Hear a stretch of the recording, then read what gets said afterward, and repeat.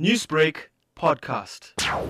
For Mandela Day, we are donating a baby Duvets to the babies in the nursery at Gandhi Hospital. What inspired you to do this?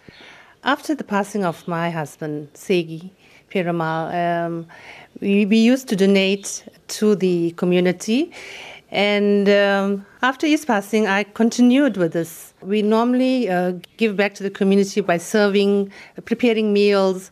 And we had it to our organization, Touched by an Angel, sewing. And when the initiative came about Mandela Day, and this year we decided we want to donate baby duvets to the newborn babies at Gandhi Hospital. So this is such an inspiring project. You are going to the hospital and you're providing warmth on a cold winter's day to babies that are born. Yeah. Have you done this before? What has that experience been like?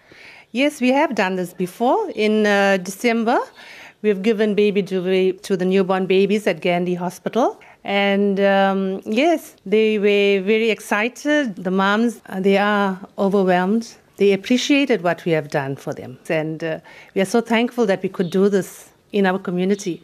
This must be such a fulfilling experience to give back this way. Yes, it is definitely a fulfilling experience, just uniting together with our family to reach out in our community and make a difference.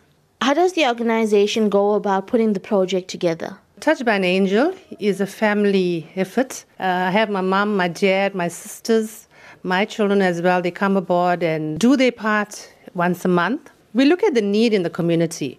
We look at the underprivileged. And our aim is to reach the underprivileged in our community and to make a difference.